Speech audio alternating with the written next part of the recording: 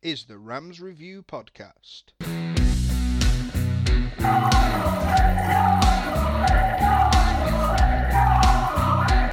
Discussion, insights, interviews, and analysis.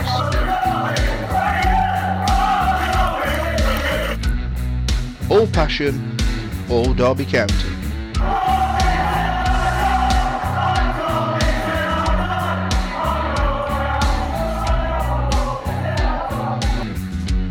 The Rams Review Podcast is proud to be part of the Fan Hub 100, where fans come first.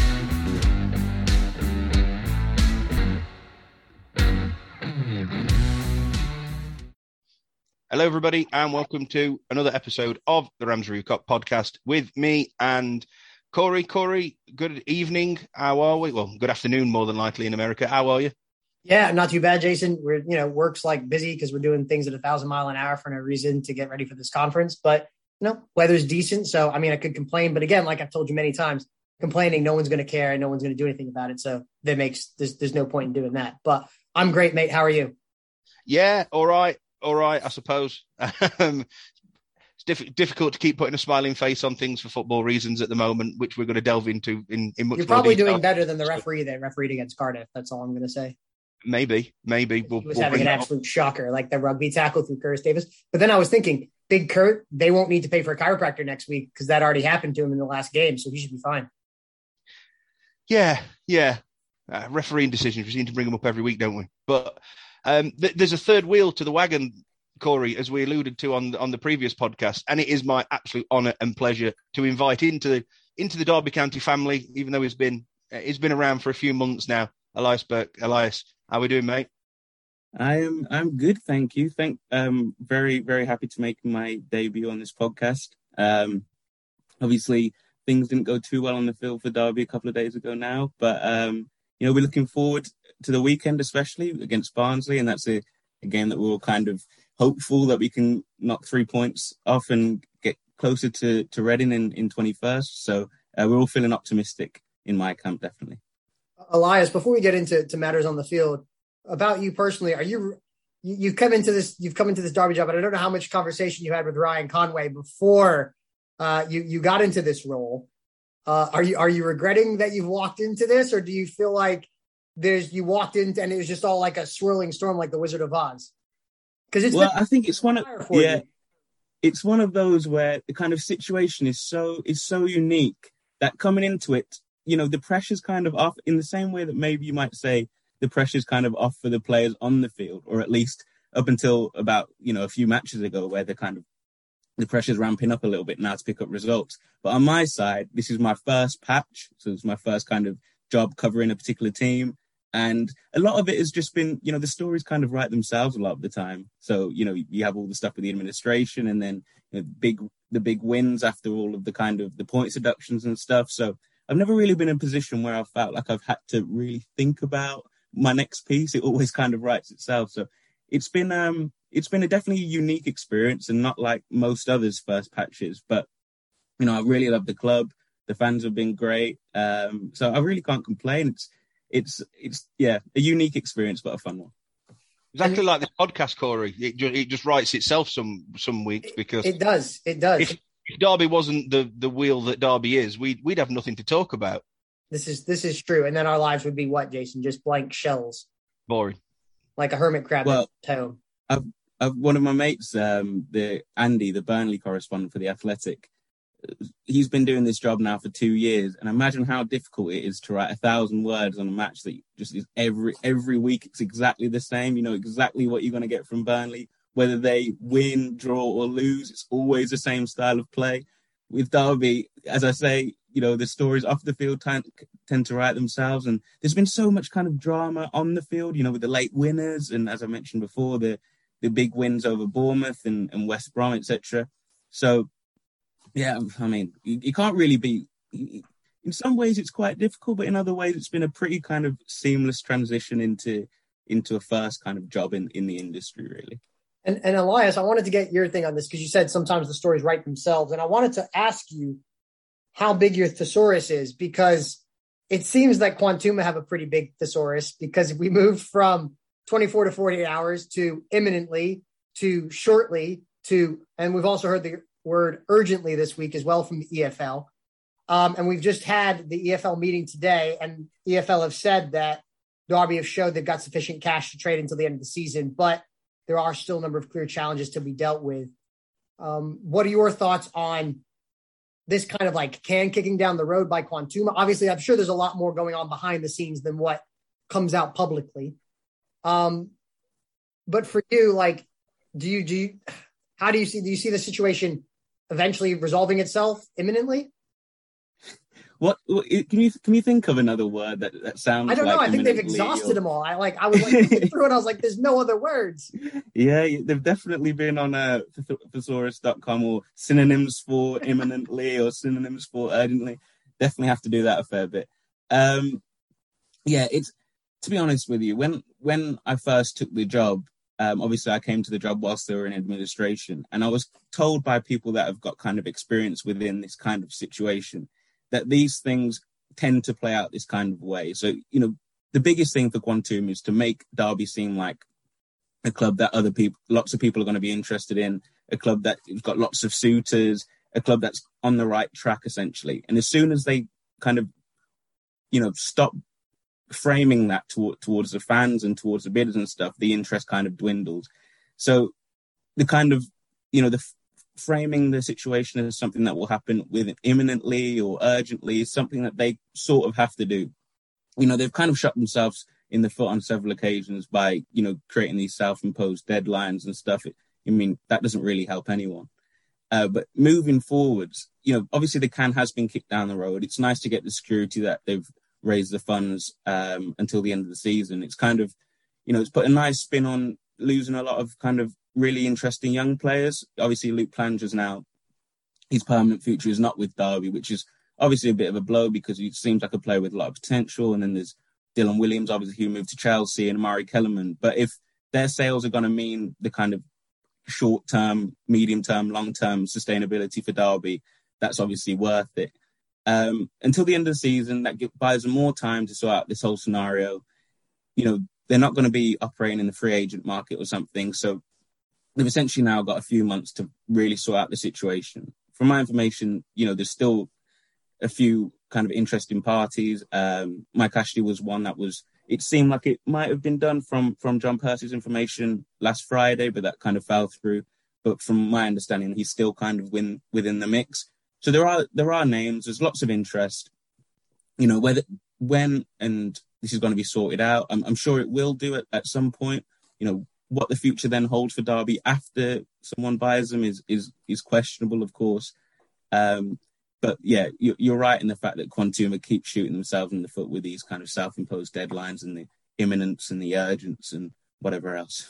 Because it is something that's like, obviously we all want it resolved. We know that it's taking place, but like you said, when they put on deadlines and things like that, you're just asking for trouble. And it just seems like there have been a lot of misfires and mishaps in this from an organization that are supposed to do administrations for a living.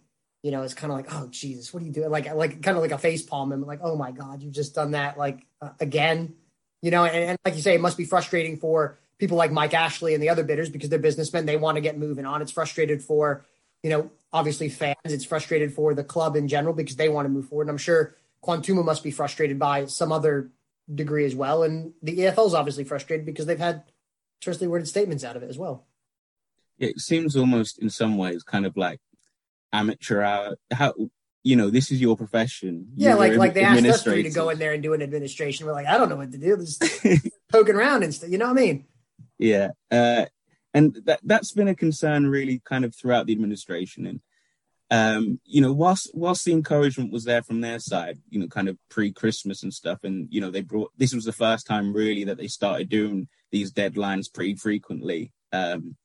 We'll have it sorted by November, and then it was December, and then it was Christmas time, and then it was the end of the year and stuff.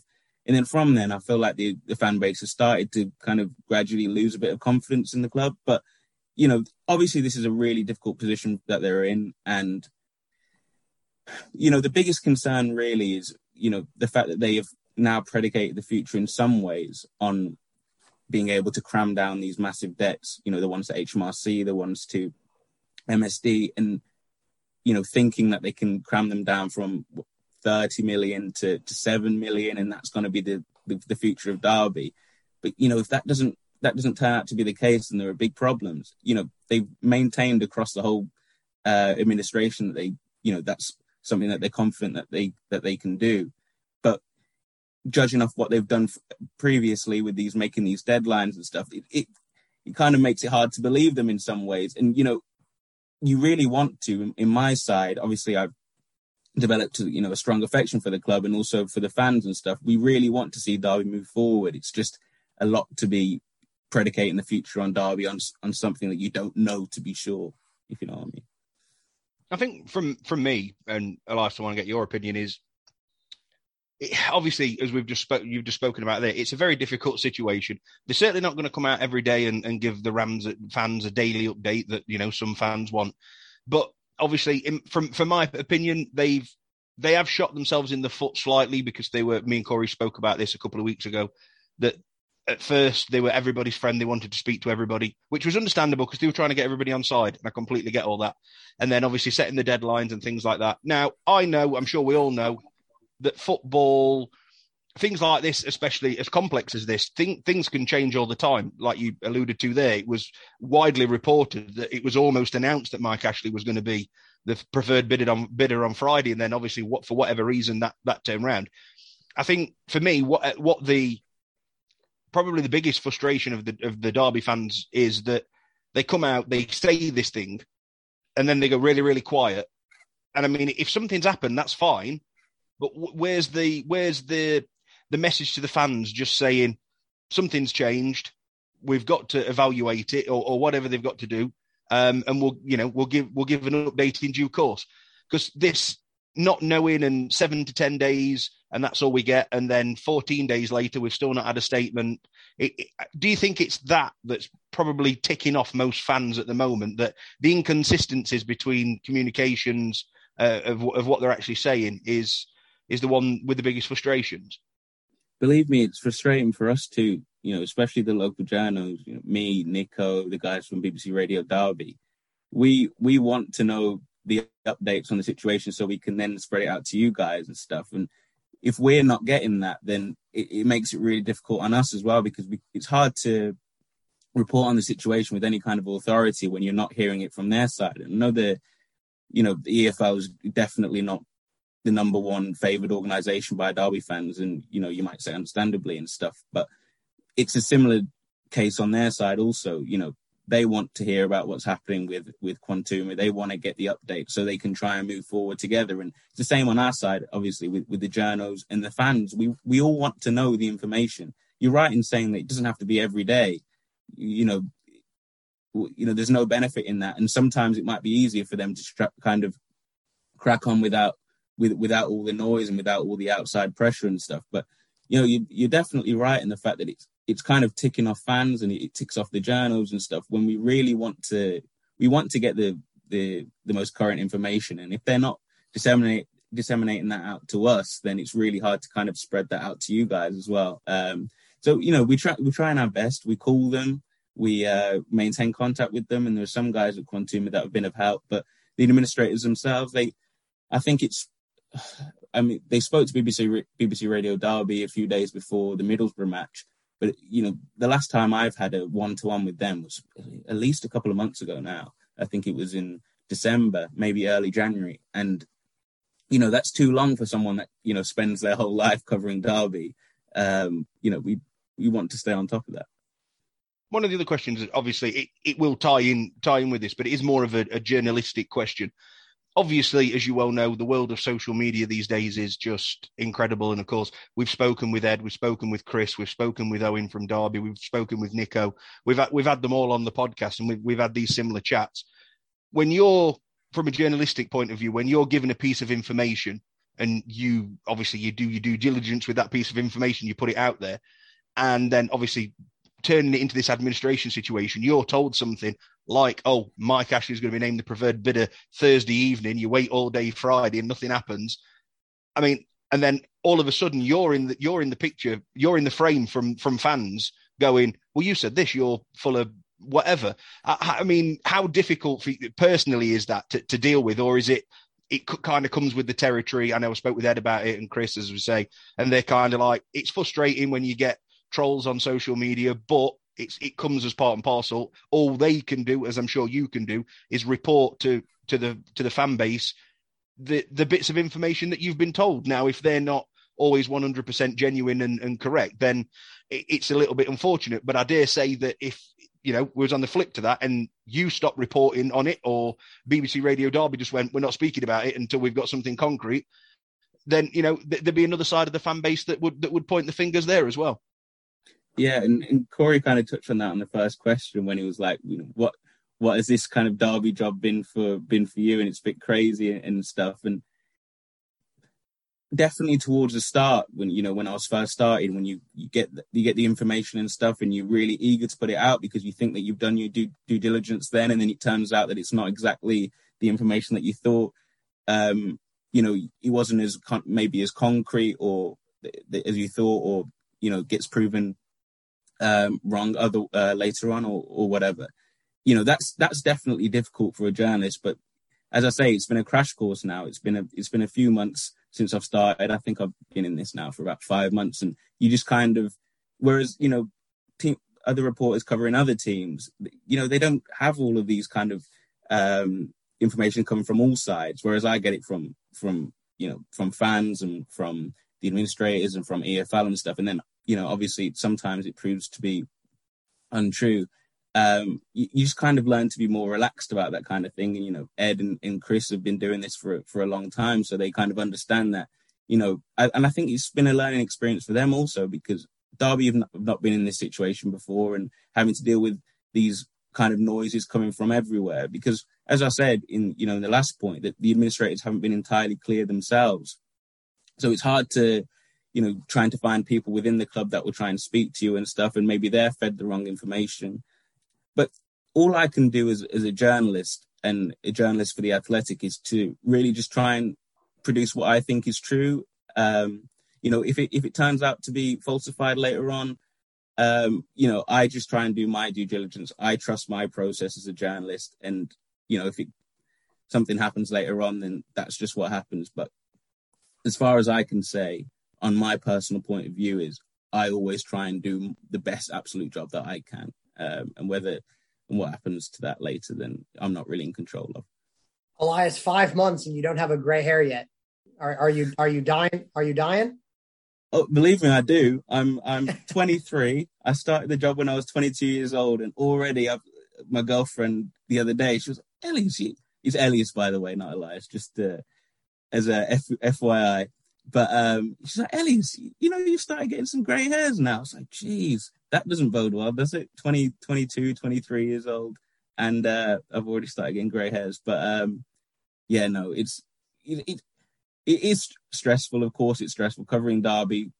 Being a fan of Derby is super stressful at the moment, but we're all moving in the right direction, it seems, from now. And the stuff on the field sometimes can be a nice little release as well. I mean, not so much of the last couple of matches and stuff, but definitely over the December-January period, that was nice. Especially because, in mid-January, we thought that we were going to extend the contracts of Jagielka and stuff and potentially bring in some free agents and loans. And obviously that was a massive blow. But then to go and beat Sheffield United just a couple of days later, that just kind of released. We've had that a lot covering Derby this season. It's been releases, which has been nice. Turning matters onto the field, Derby lost the last game against Cardiff. We were joking a little bit off air about the referee. Late goal again to concede. The final third was a bit poor in terms of, obviously we didn't put the ball in the back of the net.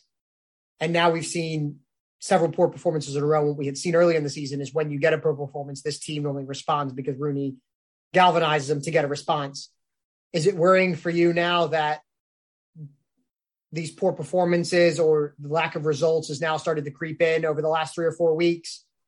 Are we going to be able to get out this rut? And are Derby going to be able to switch personnel out before they get burned out? Yeah, and, the question that kind of was brewing as Derby started to win matches over that December, January period is, okay, now they're closing the gap, but the pressure's starting to pile on Derby because, the pressure was off before when they were having that nice run in December and January. They were just picking up points. Essentially, they were going out and thinking, everyone thinks that we're going to get relegated. Why not just kind of turn up here? But then the gap started to close and it got within a few points, and it's kind of thinking, well, we need to start winning now because we've actually got a chance of survival. I look at that Peterborough game and, it finished 1-0 and, the goal really kind of came out of nothing. Derby with a better side, no doubt, and probably on the balance of play deserved to win. But there were really kind of very, really clear chances were very few and far between in that match. And then since then, they haven't won a match against Cardiff. Cardiff, weren't particularly good. Derby probably controlled most of the game. They certainly controlled the possession of the ball and stuff. But other than that, Raval chance and then Kazim Richards on the rebound really didn't quite cut them open. Obviously, Tom Lawrence is a massive miss. That petulant red card is kind of it was really disappointing because it seemed like he'd really embraced that captain role this season. And I've spoken to people around the club, and he's certainly lifted his performances 20 or 30%, and he's a top goal scorer and stuff. And so to have him out in 3 matches, that really meant a lot to Derby's survival hopes was really disappointing. But then, looking ahead to Barnsley, that just becomes, obviously it was a must-win match before then, but this week and after all this run of results, it's really, really a must-win. And you really hope that Tom Lawrence has come back from this trip that he's had, and hopefully he's, energized and he's feeling good, because Derby really need him, because there's a lack of goals in the squad. I mean, I did a piece in the weekend that it's now over a month since either Plange or Kazim Richards have scored. And obviously Kazim Richards spent a little portion of that out injured. But, that's really concerning. If Derby strikers aren't scoring, then, where are they going to get the goals from? Curtis Davies came, I think he's their second top goal scorer with 4. And, whilst that's a really nice contribution, it's nice to spread goals around the team. You want your strikers to score goals because, you look at Lucas Shaw for Reading, and he's come back from injury and he's scoring, a goal a game since coming back from injury, I think, or a goal every other game, something like that. And, Derby don't have that. So, really hope that Lawrence becomes that on Saturday for against Barnsley. To be honest with you, a couple of things that you've just mentioned there, me and Corey kind of spotted when we chatted last week. I think a few games ago, really, I think the Sheffield United game for 1 at home was, from a performance, it was a bit flat. I mean, the game was nothing. And obviously you mentioned Tom Lawrence, just 2 moments of quality picks up the points. Again, against Birmingham at home, I know the away form's been pretty rough all season, but at home it's where obviously Derby picked the points up. And then against Birmingham, obviously get shot out the blocks pretty early. Okay, they managed to claw it back for that 15 minutes.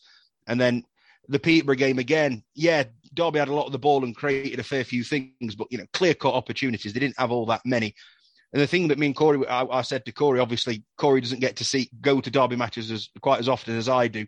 And thanks to the pandemic. Thank you. Yeah, well, of course. Yes, I know. But I think that actually the performances from Derby from earlier on this season, which were full of fight, which were full of determination, and Derby were picking up the results. I do think in and around the turn of the year, and I think it has been expected because of obviously all the restrictions that Wayne's having with his team, I think they were genuinely picking up 1 or 2 results just on desire alone and not necessarily performances. And then I think now that's kind of evened itself out a little bit. I think this is kind of now, unfortunately, for a lot of Derby fans, this is the true identity of this side at this moment in time. Everything's coming really now. The chickens are coming home to roost with everything. They are having to put the same players out 3 times a week near enough. Because even that small rotation that we could have, we can't, because they're either suspended or injured. So it is pretty much the same, other than plucking another couple of youngsters out the academy. I mean, there can't be many academy players left at the rate that they're getting called up. But just looking further forward, Elias, I know it's going to be a difficult question. It's a difficult question for me and Corey. Do you see it turning round? Do you take some heart that Derby technically are in games quite comfortably, or in games. As you mentioned, Derby were in the game Tuesday night. They just couldn't find the back of the net. Should the optimism from fans still be there whilst the fight is still there? But of course, time's running out. And as you say, Barnsley Saturday, for me, if Derby don't win that game, I think it's curtains. Yeah, I mean, as you say, that game on Saturday is going to be massive.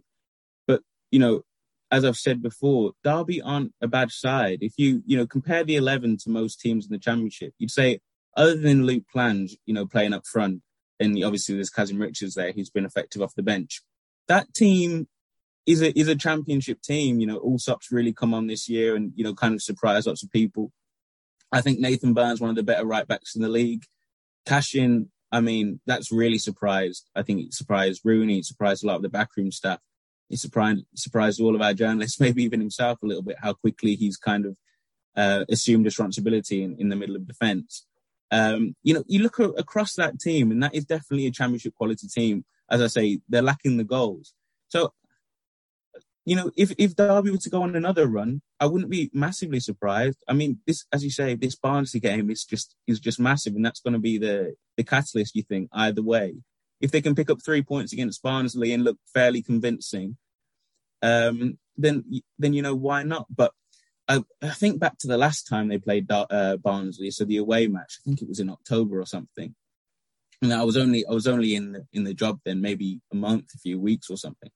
And I watched that team and I was like, it's going to be a really, really big challenge for Derby to stay up this season. Because Barnsley I don't think they'd won a match by that point, maybe 1-1, and they looked really, really poor. So if Derby can kind of show that it's come full circle now and they've really kind of developed as a club, developed as a team, Rooney's kind of implemented that style of play that he keeps talking about, the building from the back, which is working. It's just not really creating those chances that you might want. If they can really convince against Barnsley, then, why not go on another run where they pick up 3 wins from 5 games? Because that makes it really interesting again. Reading now look better than they have done for most of the season. They've got a lot of their better players back. And you can't keep relying on them to keep losing. But, if Derby keep picking up points, that gap is inevitably going to close. And it's going to be a massive challenge. Of course, it's going to be a massive challenge. But, whilst there are still, 11 or 12 games remaining, there's definitely some hope. Because I sit there and I'm thinking, if we could take this to Blackpool or Cardiff to the final day again, I mean, that would even be an achievement in and of itself. Because last season we did it. We didn't have a points deduction because the season was kind of crap anyway. Whatever happened, drew the line under that. But this season, to still be in the conversation and for us to be sitting here in March with a 21-point deduction and going, wow, we're still in with a chance of getting out of this. I mean, I would have snapped your hand off for that in October because we knew it was coming, and it's insane to be, because look what happened with Reading. They got the 9-point deduction and the bottom fell out of their boat for 3 months until they had to go get Paul Ince blow the dust off of Paul Ince and roll him back out. That's a weird one. But, for me as a Derby fan, I'm sitting back and I'm thinking, man, if we can take this to Blackpool, first of all, I'm coming. That's happening. I'm coming to Blackpool. That's happening. If we're in with a chance. But then to take it to Cardiff again on the final day, what an amazing achievement. Sure, we may go down, we may not go down. But, I think step one is the most important thing we can't lose sight here is that hopefully we at least have a football club. And I don't care what division Derby's in, as long as we have a football club next season. But that point aside, how great would it be to be on the final couple of games of the season, having this conversation with you, like, are we going to stay up? I mean, that would be mental, wouldn't it? With 21 points deducted? Exactly. Absolutely nobody thought when that extra 9-point deduction came in that Derby would be in this position. Nobody thought that Derby would even be within a shot. You thought players will probably leave in January. You thought Lawrence might leave. You thought Jason Knight might leave. You thought Max Bird might leave. The core of the squad is still there. There's still the opportunity to stay up. Even if even if it's like a small chance and it doesn't quite go the way of Derby and they end up getting relegated, as probably seems probable at this point, or it seems likely. You can't really, this accomplishment would really stack up with some of the greatest accomplishments in English football history, and that's something that needs to be kind of hammered home. How genuinely impossible this seemed when this 9-point deduction came. Nobody within football, I didn't think it, local journalists didn't think it, national journalists didn't think it. And to be honest, I don't believe Rooney really believed that after that 9-point deduction, Derby could stay up. He always said about the 12, there's always the possibility there. But even then, they had the 12. He was like, if there's any more, then it's going to be a seriously uphill task. And then that happened.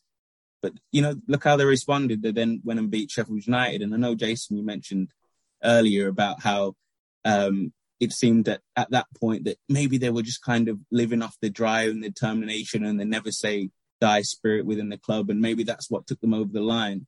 But we've seen enough good performances from Derby to recognise that they're actually a pretty good team. They can control possessions against almost any team outside of maybe like the top 6. I mean, they played against Luton. Luton are a playoff club. They played really well against Chelsea yesterday. And they easily could have got something out of that match. Obviously, it was, a lapse of concentration that ended up winning the match for Luton. But it's not a bad team. And if they were to go on another run, it's just the fixtures between now and the end of the season. It gets tough with Bournemouth and Blackburn coming up there. Of course, and then Fulham at home as well. It's tough. But, why not? Why not? And two more questions from me. Rooney said that players are ready to sign on again for next season, regardless of what happens, because they want to be here. I think that's fantastic for this group of players. Obviously, we have to get administration sorted and all that kind of stuff. Is it a case that they can offer new contracts, or do we have to wait for an owner to come in for that? And then who's been your standout player so far this season for Derby? Yeah, so on the contract front, it's all kind of verbal at this point. It's saying, would you sign a new contract next season? Of course Curtis I would. Davis? Yeah, of course, yeah. Yeah. Obviously, they can't put anything in writing because it has to be, the owners have to be in position for that to happen. But it's really encouraging that Curtis Davis and the likes want to sign a new contract next season. Phil Jagielka wanted to sign a new contract, potentially going for 18 months in January. Obviously, that didn't happen. Speaks to the kind of spirit and determination and love for playing for Derby and love for playing for Rooney from these players. So that obviously reflects really well on him and the players. In terms of my favourite or my standout player this year, there's been a few. Max Bird, I think, has been really good, especially hearing about how last season he kind of struggled a fair bit. He was kind of in and out of the team. He's come in this year, obviously put on a bit of weight, kind of looks like a man in the midfield now, and you'd say he's one of Derby's standout players. Obviously, Lawrence kind of speaks for itself. He'll probably go down as Derby's player of the season and absolutely deserved. Ryan Alsop, actually, I think has been a really encouraging one. Nobody really thought that he'd be what he's been. Really impressive with his feet. Made some really excellent reflex stops. You think of the one against Andy Carroll away at Reading, and then Kyle Bartley at home to West Brom. But I would say, I think he was the player of the year last season. And maybe this is a bit of recency bias because I think he's been really good recently.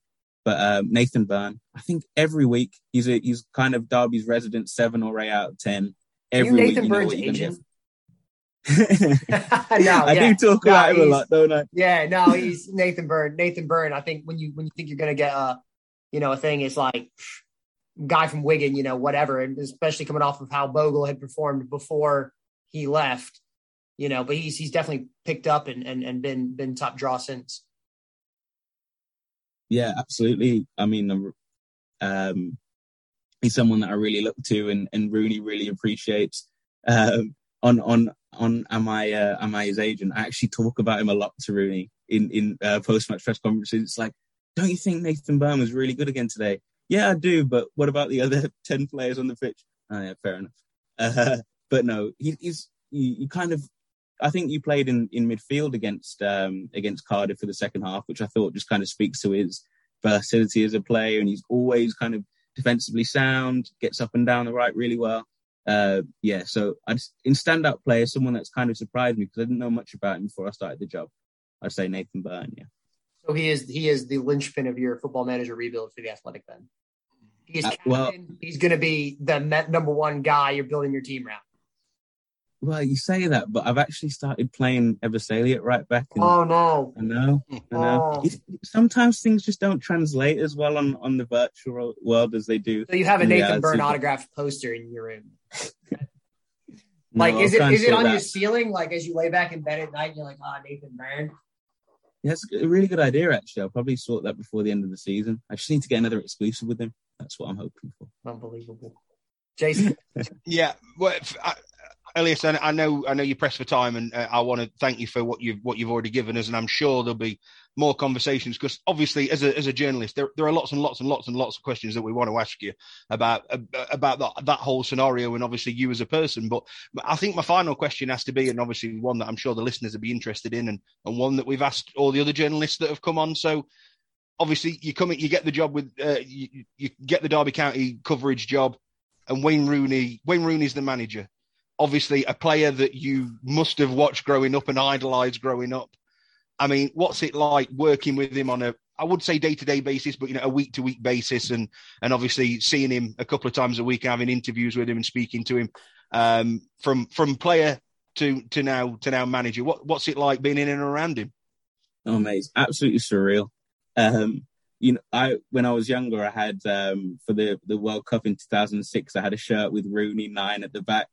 And, when I was going to my first post-match press conference, I was kind of thinking that. It was in my head. It's like, wow, this is Wayne Rooney. This is the guy that's England's all-time record goal scorer, Manchester United's all-time record goal scorer, one of the most famous football players in the world, and he's essentially right next to me. And there's actually a funny story. So it was my first post-match press conference. It was away to Preston.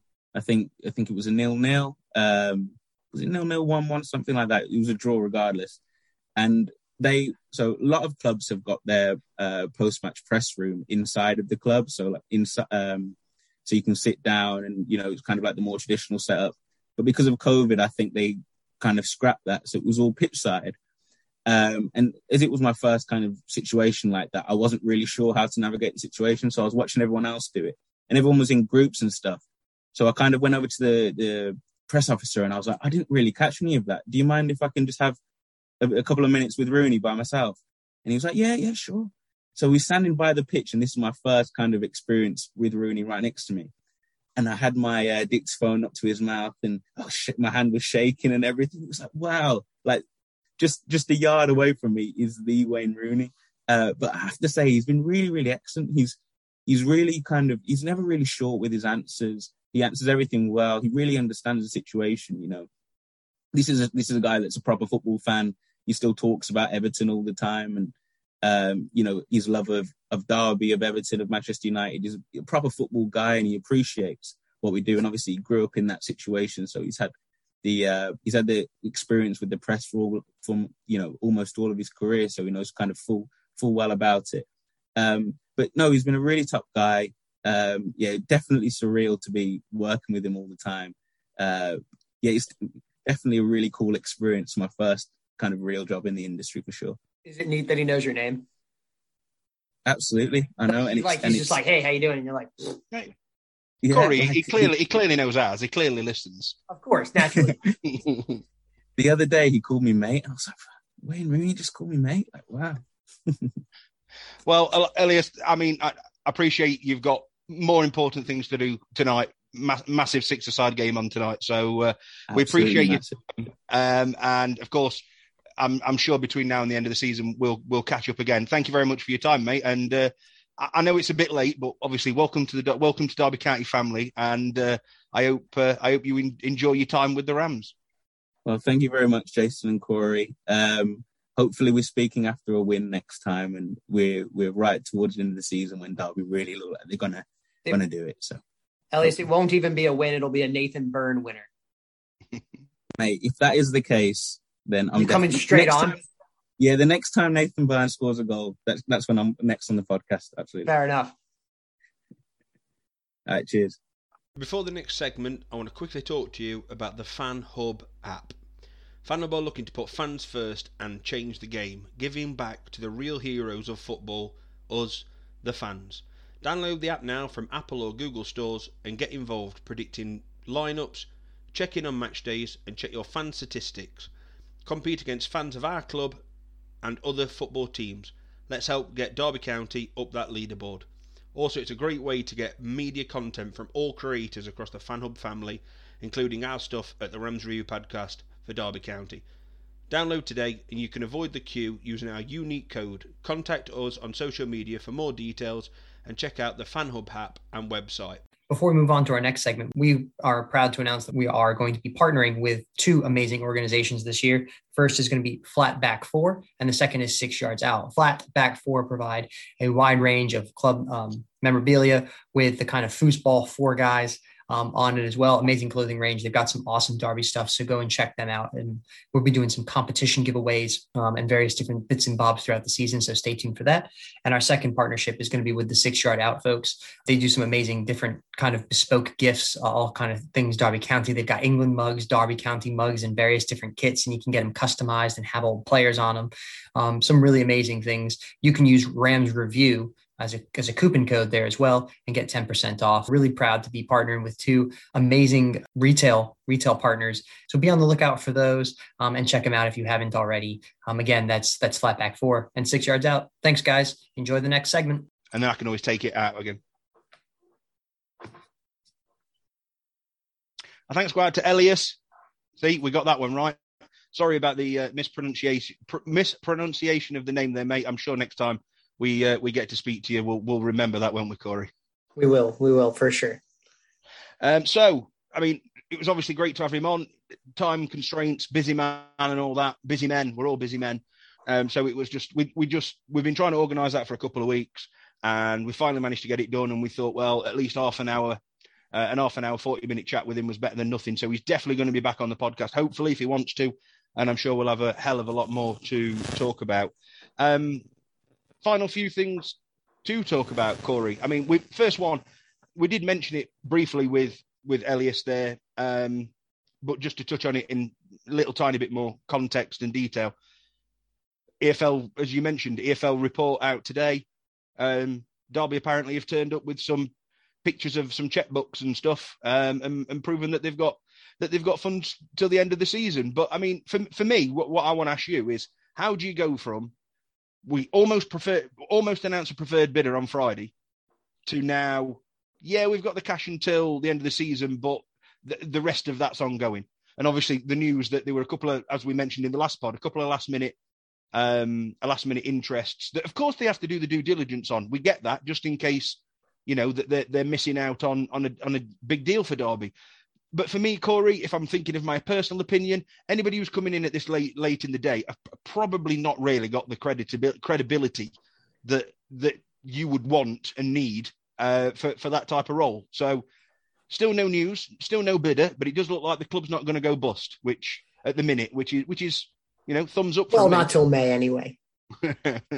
No, it's just what we were talking about there, and Elias is right. It's just frustrating for everybody when even someone like him, who's a journalist, who's working for The Athletic, and people like Nico and Ed and Chris and Owen. Owen's a bit different because he's with the Rams TV, but to still not understand the situation of what's going on. And it's great that we've got proof of funds till the end of the season. That's fantastic. Means we can continue out our fixtures. But again, we're not even at the beginning of the end here. We're still in this middle phase. We still need to get a preferred bidder.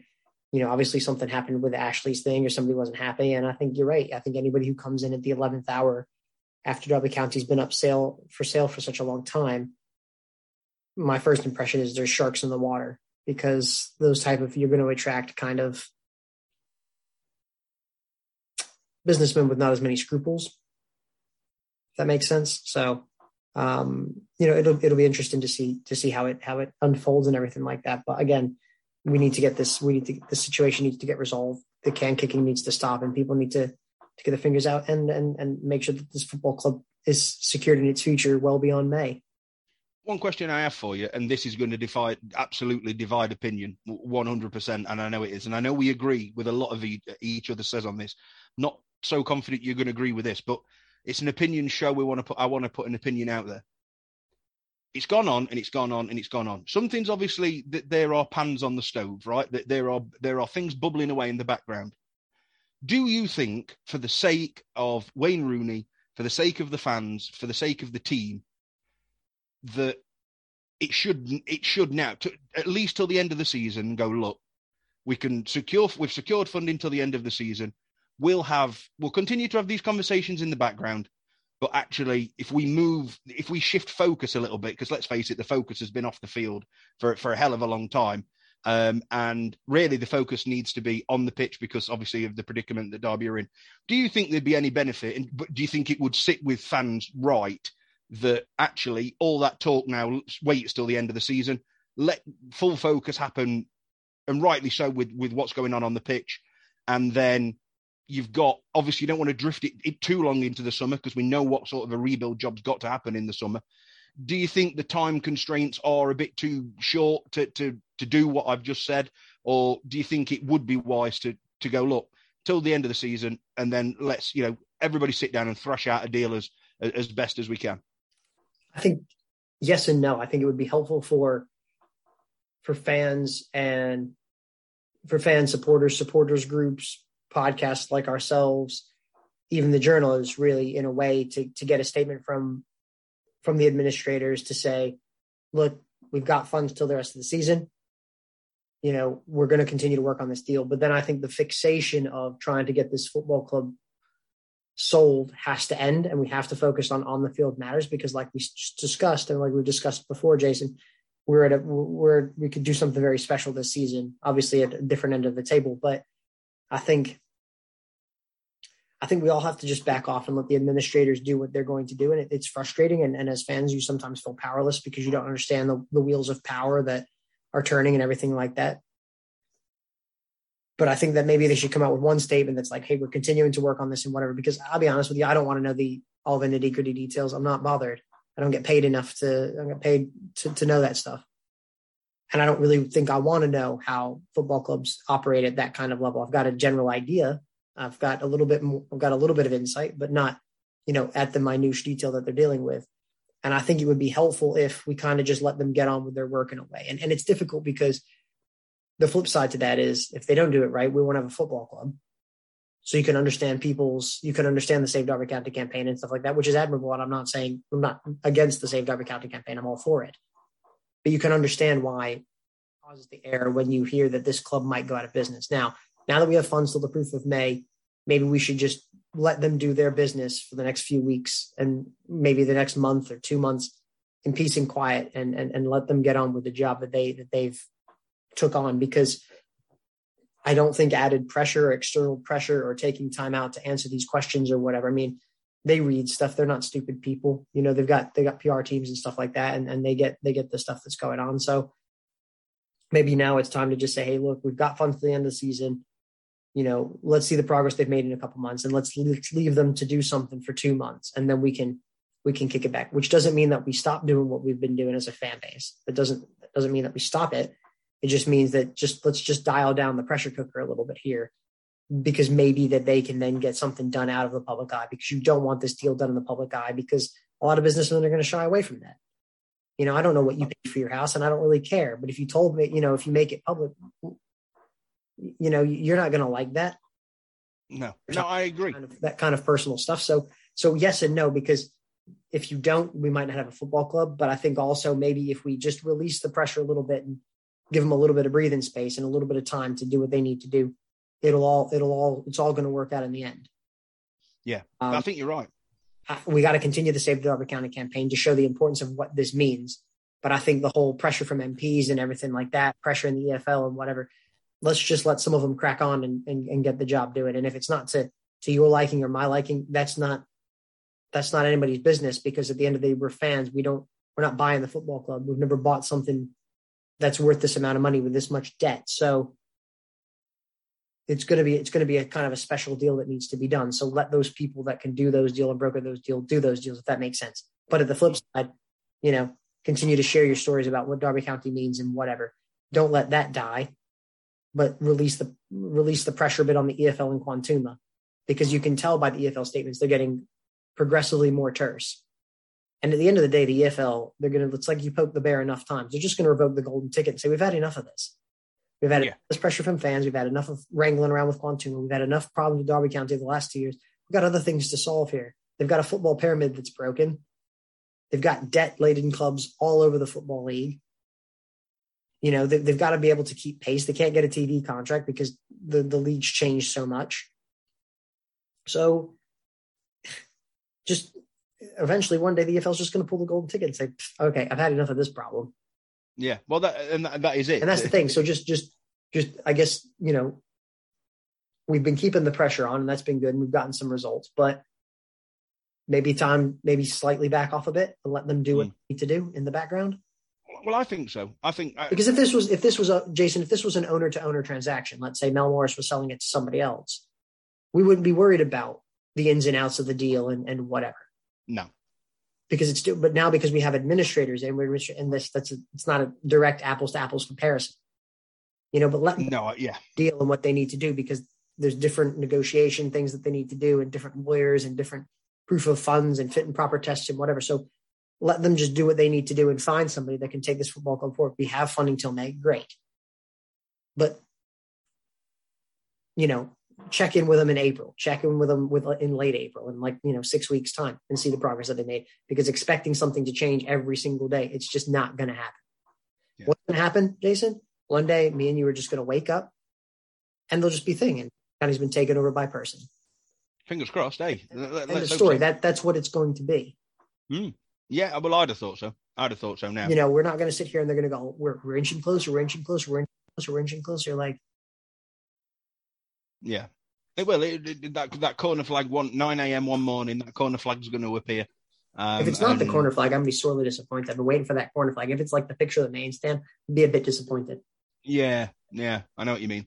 But yeah, I mean, it's just something that I've been mulling over in my head over the last couple of days. And I completely agree with what you're saying in terms of, you know, don't let the spirit that the fans have generated all over this die. But for everything that the fans have done and all the pressures that they have put on the EFL by sending emails and sending this and sending that and getting all the MPs involved and doing this and doing that and doing the other. What has it got Derby County a new owner today? No. So yeah, maybe let the people who are dealing with it deal with it. And as I say, especially with the way that things are, and I want to focus it back on this because this is my main point, with everything that's going on the pitch at the moment, sole focus needs to be on that. You know, we know no new players are going to be coming in now, free transfers. We know that. What's the point? There's only 10 games to go. Chances are, what's out there? Probably nothing anyway. But we've already been told that that's probably not going to happen. You know, just try to remove all the excess pressures and let's just, you know, get behind the team for the final 11 or whatever it is, 11, 12 games of the season, and just see how close Derby can actually get to achieving it, if not indeed, you know, achieving it. And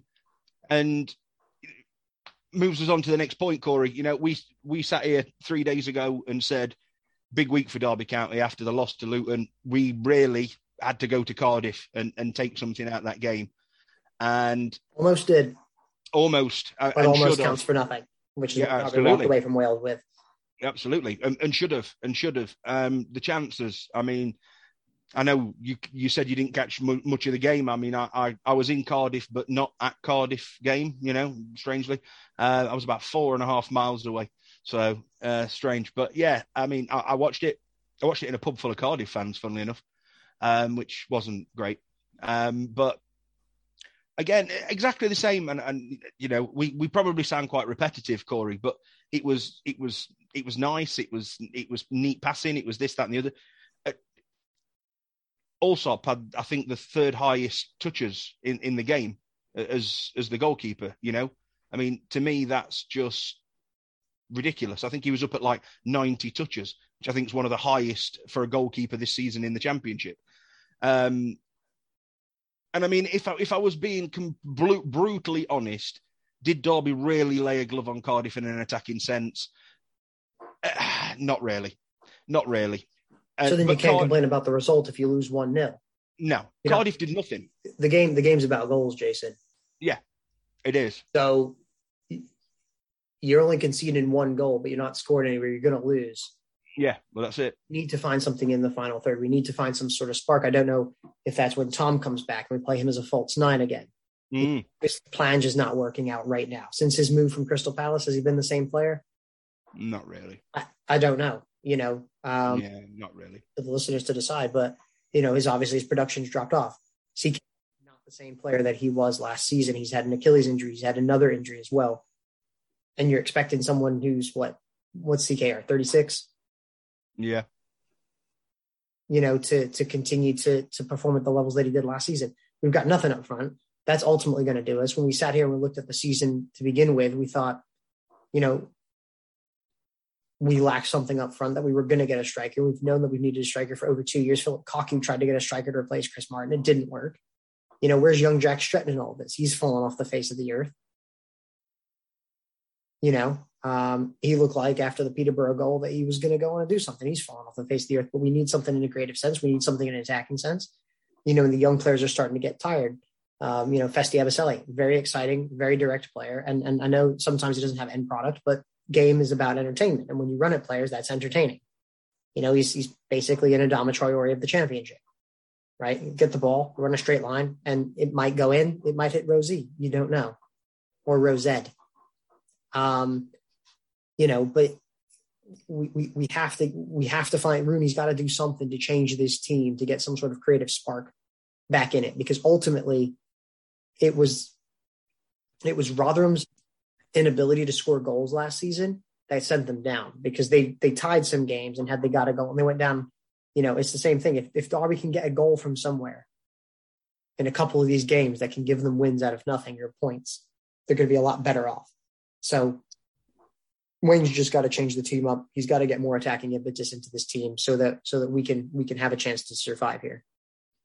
No, I agree. I do agree. And I sometimes sit here, Corey, and I think, what would it be better if we just turned up and got thumped every week? No, it wouldn't. Why is that better? Well, I mean, at least then you can just say Derby's not good enough. Yeah, but it's the hope that kills you. That's what. Of course it is. Of course it is. And don't get me wrong. Obviously, as we've there's been more than a few games this season which have been fantastic. There's no doubt about that, because of obviously the passion and everything else. But it is the hope that kills you. You're right. And I'm sitting there in my head knowing that Derby County aren't good enough to stay up. In my heart is obviously a completely different. I'm still there. I'm still buzzing doing this podcast. We still want them to get the 3 points.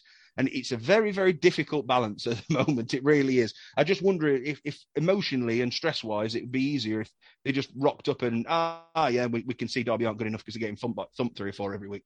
But Heck, no, we don't want to. No, we wouldn't want that, of course, and certainly not to report on either. Because then think about it, Jason. You have a team that's getting thumped every week. That's not good enough. That's going to have no players in May. Only got funding till A. Still has issues with the thing. There'd be no positive aspects to Derby County at all as a fan. We'd literally just be sitting here till May going, well, Christ, we'll see what happens after that. At least there's something to look forward to when they hit the pitch. This team's competitive. This team could get out of this thing. This team could do the unthinkable and stay in this division, whether people want them to stay in the division or not. And that's the exciting part, is that you're seeing a group of players who are fighting. I mean, I remember when we spoke to Miles Addison, and he said that, once some of the players came in January, the levels in training dropped because people were just not bothered because they knew they were going down. So then you're not going to get this collective fight. You're not going to get this collective passion. You're not going to get this camaraderie in the dressing room. So that's what we need to enjoy. That's what we need to savor. Because it's easy to get thumped every week, but it's better to be competitive in every game and potentially going into every game thinking that we can do it. And that's what we need to do. That's the mentality that we need to have. Because then there's at least something positive from Derby County every time we step onto the pitch, is that the fact that we're a competitive team. Yeah. I mean, obviously, just to tie up the game, I mean, how Ravel Morrison hasn't scored in that game is beyond me. And it wasn't for one to try in. I mean, Alex Smith has pulled off an absolute fantastic save with it, the post.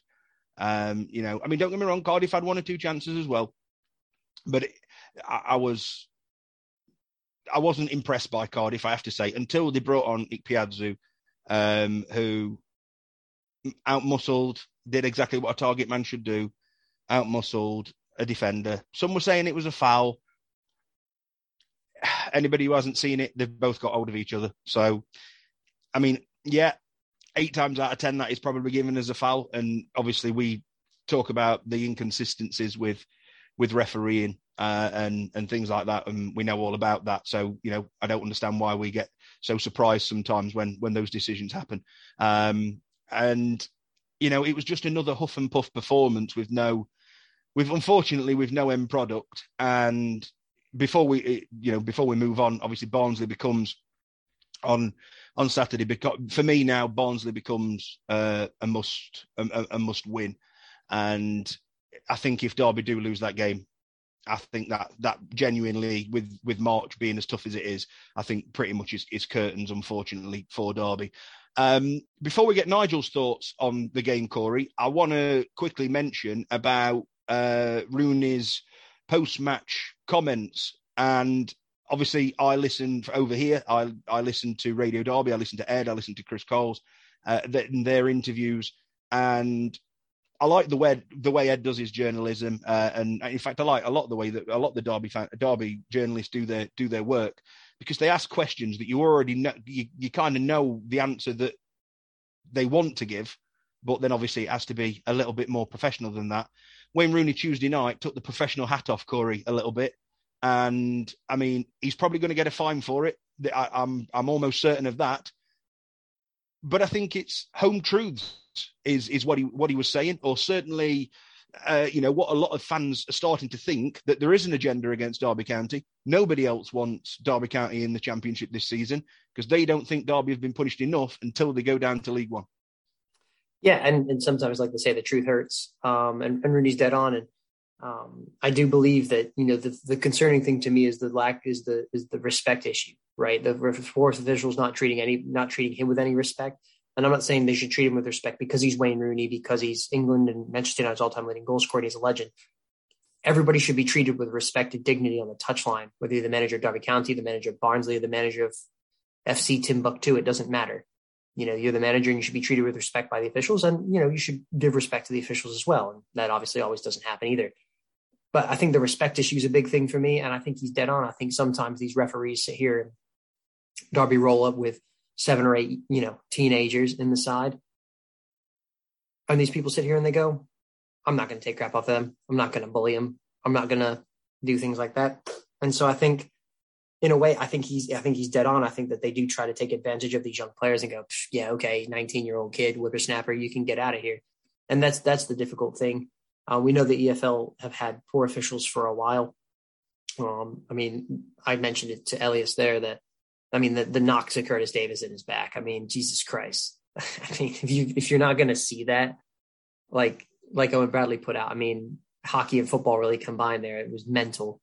It would have been a penalty in hockey. So it was certainly a foul in football, but that's the disheartening thing is I think that, people come out and Derby been punished. They did something wrong. They've been punished. And I think that the punishment was the points deduction. Everything else that's happened is just kind of extra gravy and why people are sadistic and sick to get their jollies about this. I don't know why we get messages from fans that's like, I hope Derby goes under. Okay. Random fan from some random team. I don't care. I don't know why forced fans have to get involved. Like, I don't give a crap what goes down the A52. To be honest with you, best of luck to Forest. Whatever. However they want to run their business, however they want to do what they want to do, fair play to them. It doesn't affect me. I'm a Derby County supporter. Fair play to them. They want to go to the Premier League, fair play. If they want to go down to League One, fair play. It's not going to affect me either way. But there's some people here that are just like sadistic. They make like weird videos, and some guy was like a random Premier League fan. He made some weird video on the internet. It's just weird. And I just don't understand what the end game is here. But Rooney's comments, I'm sure he'll get fined, but he's not wrong. No, he's not. That is one thing. He's not. The respect issue, and if he's coming out, and I'm sure he's given it. Rooney can take it because Rooney's dished it out, okay, throughout his career. And if he's now saying this, it must have been bad. Yeah. Oh, absolutely. Referees have to appeal to one thing or the other, but to treat people with disrespect, and he's dead on. They're taking advantage of the young players, and that's a sad thing to see. So, it's just disappointing all the way around from all sides, and it just gets old talking about, because I just want to focus on what's going on the field and the positive stuff from Derby County. But there's so much negative crap and whatever all the time that, It's just difficult. It's just difficult. It is. I want to. I mean, the thing that I took from that comment was that, you know, all we want is a fair shot, is a rub at the green, is fair officiating, and that is, we know the standard of refereeing has been absolute dross for quite some time, but it does feel, and I don't know if that's just because we're in that vacuum, Corey. And you know, we think, oh, everybody's against Derby County. I don't know if it's because we're in that vacuum that it looks as bad as it is. But I mean, it feels, you know what I mean? Feels like it, I guess, because we're from that perspective. I mean, I could see it from the outside. I can see it from other perspectives as well, you know, but we do speak to other fans, though, who come on this podcast. There's been too many coincidences one way to say that they're not something else. Like, you can, officiating call or not getting a penalty, that happens to everybody. Fouls that people aren't seeing, that happens to everybody. But when you start to see it more and more and more and more and more and more, three or four every game. Yeah, three or four every game. It's a little bit different. I mean, we never sit here and talk about, ooh, ref was bloody brilliant today. We got away with a few, didn't we? Yeah, no, that's true. That is true. I don't know if I would, but I'm just saying, like, probably thing. So I don't know. I think maybe it's a little bit blown out of proportion, but there's obviously also something there. Yeah, I'd agree. Well, that's our thoughts on the Cardiff game. We're going to move on to Barnsley, but before we do, here comes Nigel. Tuesday night was certainly a happy St David's night for anyone supporting Cardiff City living in Wales. It did feel like our patron saint was looking down on us and helping us out last night as we scraped our way to that 1-0 win over the Rams. Final whistle was certainly an outbreak of joy and happiness amongst the Bluebirds followers, but I'll be honest with you, it was one of relief as well. Cardiff just didn't play well at all and really didn't get into the game from start to finish, bar a couple of moments. There was frustration amongst the crowd of their inability to get any grip on the game, pass and move the ball. The standards have dropped off considerably from most things we've seen recently with the club and under Steve Morrison.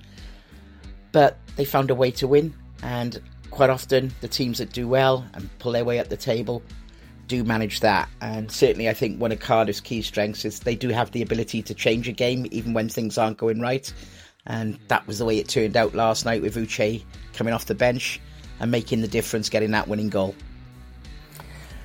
There's no question that defeat was hard to take for Derby and Derby fans, and I can fully understand why. And I think Cardiff manager Steve Morrison also offered his sympathies in that respect. But if you look back on the game, for all Derby's movement, possession, control of it, 67% possession I think they had during the match. How many times did they really worry Cardiff? And I think that's part of Derby's problem all season. They're just not able to put enough efforts on goal. The one they got on goal saw a brilliant save by Alex Smithies. And if that had gone in and Derby had gone 1-up instead, it's quite likely you would have seen the game out instead of us. So as well as Cardiff didn't play, let's not forget that they hit the bar twice before they scored. I believe they had 4 shots to 1 on target and twice as many shots overall during the game. And that is Cardiff in a nutshell, that they can be a team who do well on limited possession. They're quite happy to soak up teams who are showing enterprise coming towards them, knowing that they do have good attacking talent. In the podcast earlier this week, I sort of warned you to look out for a couple of players. One of the ones I highlighted was Tommy Doyle on loan from Manchester City. And I think, although that wasn't his best performance for the club last night, his influence and his desire to win and take the club forward was a key reason why we did get that triumph in the end. He was so unlucky with that 25-yarder in the first half that came off the underside of the bar. But anything decent and Cardiff did during that game, Doyle was at the centre of it. He's been a tremendous asset to the club and someone who's only going to get better. Manchester City have already said they're willing to allow him out on loan again next season. I really hope he stays with Cardiff. I do fear he might go to one of the relegated sides from the Premier League. But he is absolute championship gold. And so whoever has him next season is going to have a big season with him. I understood Wayne Rooney's frustration at final whistle, although I don't think he really had too much to complain about. We all have games where decisions go for and against us, and I've seen enough go against Cardiff over this season. Personally, I didn't think it was a foul. in the move that started up the goal. And I know there was a bit of a tussle between Curtis Davies and Uche before that goal was scored. Again, I'm not really sure it was a foul, and I think had it been reversed, Derby fans would have wanted the goal and not wanted that to be disallowed either. I was surprised Curtis Davies was manhandled in the way he was by Uche, because I always thought him a strong defender, but it just didn't work in that moment. Cardiff now seem to have a platform to climb the table in the closing weeks of the season, and it's a great relief to us. I appreciate for Derby, it's a very different story at the moment. I know you got a big game against Barnsley this weekend, and I wish you well. Great support by your fans last night. It's a hard game to take, and it's a hard journey back. I realise that, having travelled away on midweek games where we've been unlucky to lose myself enough times over the years. I just wish you well in your fight for the rest of the season and in your fight to survive. Your players are clearly an asset to you, and they're giving everything they got, but they unfortunately just came up short last night and in a couple of recent games as well. Hopefully your luck will turn and you'll get a couple of big results starting this weekend, but I'm sure the most important thing of all is that you have a future, and I just hope that gets sorted for you as quickly as possible. Cardiff and Cardiff City fans, of course, will see you final game of the season at Pride Park. It's a trip we all like doing, and I'm sure I'll be there myself. I just wish you well for the rest of the season and beyond. Thanks to Corey and Jason for letting me give you a little bit of feeling from the Bluebird side of the family. Take care all. Nigel, absolute pleasure as always. Been a regular on this podcast ever since we started covering Cardiff, and I hope and pray, if not this year, sometime soon, we'll get to collaborate yet again. All the best, mate. We turn our attentions to Saturday for the final few minutes of the podcast, Corey, and as we have alluded to a couple of times already, if it wasn't a big enough game just because of who we're playing on Saturday, I think you can almost slightly take that out of the context of it, Corey. I don't think it matters who we're playing on Saturday. 3 points. All these games at this time of the season are big games. I don't care what you're coming up against. Paris Saint-Germain, or you coming up against Forest Green Rovers. It makes no mistake. These are must-win games. We had a bit of a cushion. I've been saying for weeks that we could probably lose a couple of games. That cushion in that window is vastly closing. Every game now is the biggest game of the season. Yeah. And against Barnsley, obviously it's a bit of a 6-pointer because you can push Barnsley back, pretty much kill them off for the season. But if Barnsley win, it sucks them back up and gives them a bit of hope to try to get out of the quagmire as well. So they're all big games. This is a massive game, and we have to go in there and we have to get 3 points. There's no other ways about it, Jay. No, I agree. I don't think there is. I think it is literally, we are at that. Some fans might not agree, but I do think we are at that stage now. We have to. I mean, not only to stop the rot of 3 defeats. The record over the last few games is patchy at best. But it's 3 defeats, and we've scored 1 own goal and conceded about 6, 7. So that's not good enough. We know that's not good enough. It's certainly not the kind of form that's going to get you out of the position that we're in. But yeah, for me, Saturday, massive. I've not seen. I have to admit, I'm fully expecting it'll be close to a sellout again. We've just got to get behind the team, and Barnsley are one of them teams. It's that type of style, that type of game. Derby don't play well against. The weather in the East Midlands has been terrible over the last few days. Should be interesting to see what the pitch is like at Pride Park. We know that we've commented on that over the past couple of home games. But it's time. I say it's time. That's probably not the right thing. Derby need to stand up and be counted on Saturday, Corey. If you ask me, I think I think is it the international break coming up after this game? Going into that. No, it's just the back of a midweek game after this one. The international. Oh, right. Until after Blackburn, I think. Right. Well, okay. A week. No midweek game. Just 7 days breather, which we know the players need. We know it's still needed. It's still refreshing. Yeah. Give them a couple of days away and stuff. Absolutely. It's like a mini break. Going into that with confidence of 3 points, like you say, against one of the rivals, it's massive. I mean, obviously, Tom Lawrence coming back. Corey, we've had our opinion on Tom Lawrence. We had our opinions on Tom Lawrence's sending off and stuff last week. And I don't doubt that he won't do this, but he needs to come back and show the form that he's shown this season. for most of the games that he's played for Derby this season, and that is the Tom Lawrence that we want, the Tom Lawrence that we know can score goals.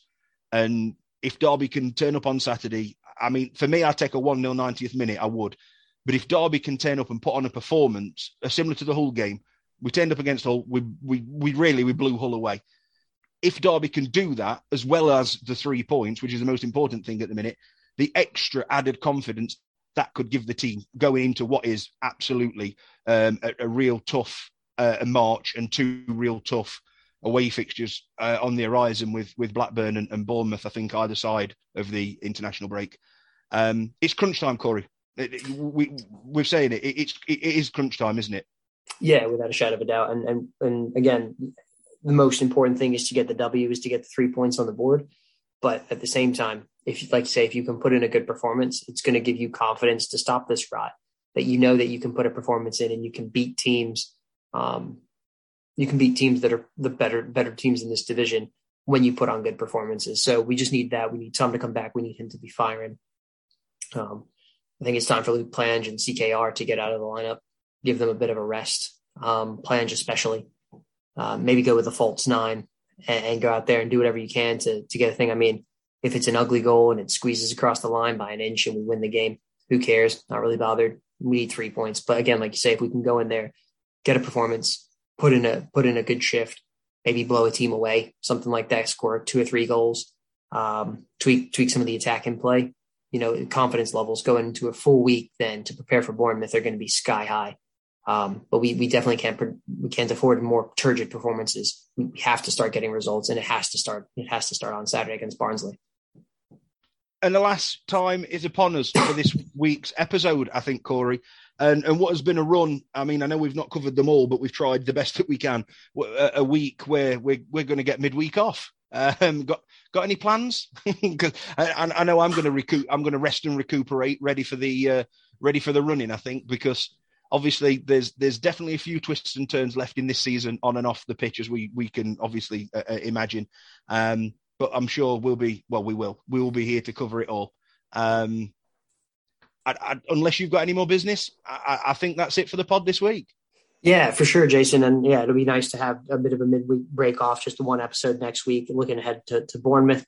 We'll be planning for some more shows from now until the end of the season. We've got some different irons in the fire, so to speak, on different things. So some more to come on that. But, again, I just like to just say, Jason, thanks to everybody who listens to us and sticks with us throughout the season as we try to break down Derby and give the best insights that we can. We're just two lads who try to put together a weekly and bi-weekly show on all things Derby County. And we're passionate about this, and we're so appreciative of you and your support of all of our followers on Twitter and Facebook and Instagram and all of everybody on the podcast. And the one thing I'd just like to say is, if you like the podcast, if you're enjoying it, share it with your friends, your family. They might get something out of it. And leave us a comment on there as well. We like seeing those, good or bad. We've gotten some feedback on some different things that we're going to hopefully roll out here in the near future. But again, just thanks to everybody who listens and really, really, really appreciate it, because without you, you make it all worth it at the end of the day. Everything that we do is for you guys. So we really appreciate it. And hopefully the support continues, but thank you so much for the support you've showed for us so far. Yeah, absolutely. I second that. It's great when we get positive. It's great when we get negative, because we know it makes us better. We know it makes us better. Well, maybe other people who have their opinions on that, but we think it makes us better when we get. I'm not getting the plastic surgery that the person suggested, but no, and I can't. Unfortunately, I can't change my voice either. So, some people find it annoying. But hey, I know I want to sound like Adele too, but that's just not going to happen. But yeah, that's it for the podcast. As I say, there is only going to be one episode next week. It's nice to have a bit of a breather. And let's just, fingers crossed, we've actually got a win to talk about next week, Corey, because it's felt a while. Obviously, a couple of wins that we didn't really follow up straight after. So it feels like we're on the edge. We're waiting for that 3 points.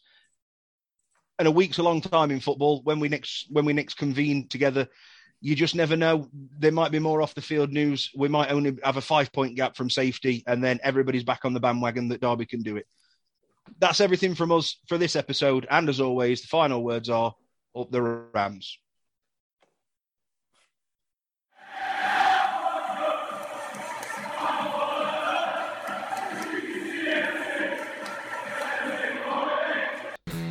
Thank you for listening to the latest episode of the Rams Review podcast. We would love it if you'd like to get in touch. On Twitter, we're at RamsReview1. On Facebook, it's Rams Review Podcast. Or you could drop us an email, ramsreview@hotmail.com. Until next time, up the Rams. The Rams Review Podcast are proud to be part of the Fan Hub 100, putting fans first.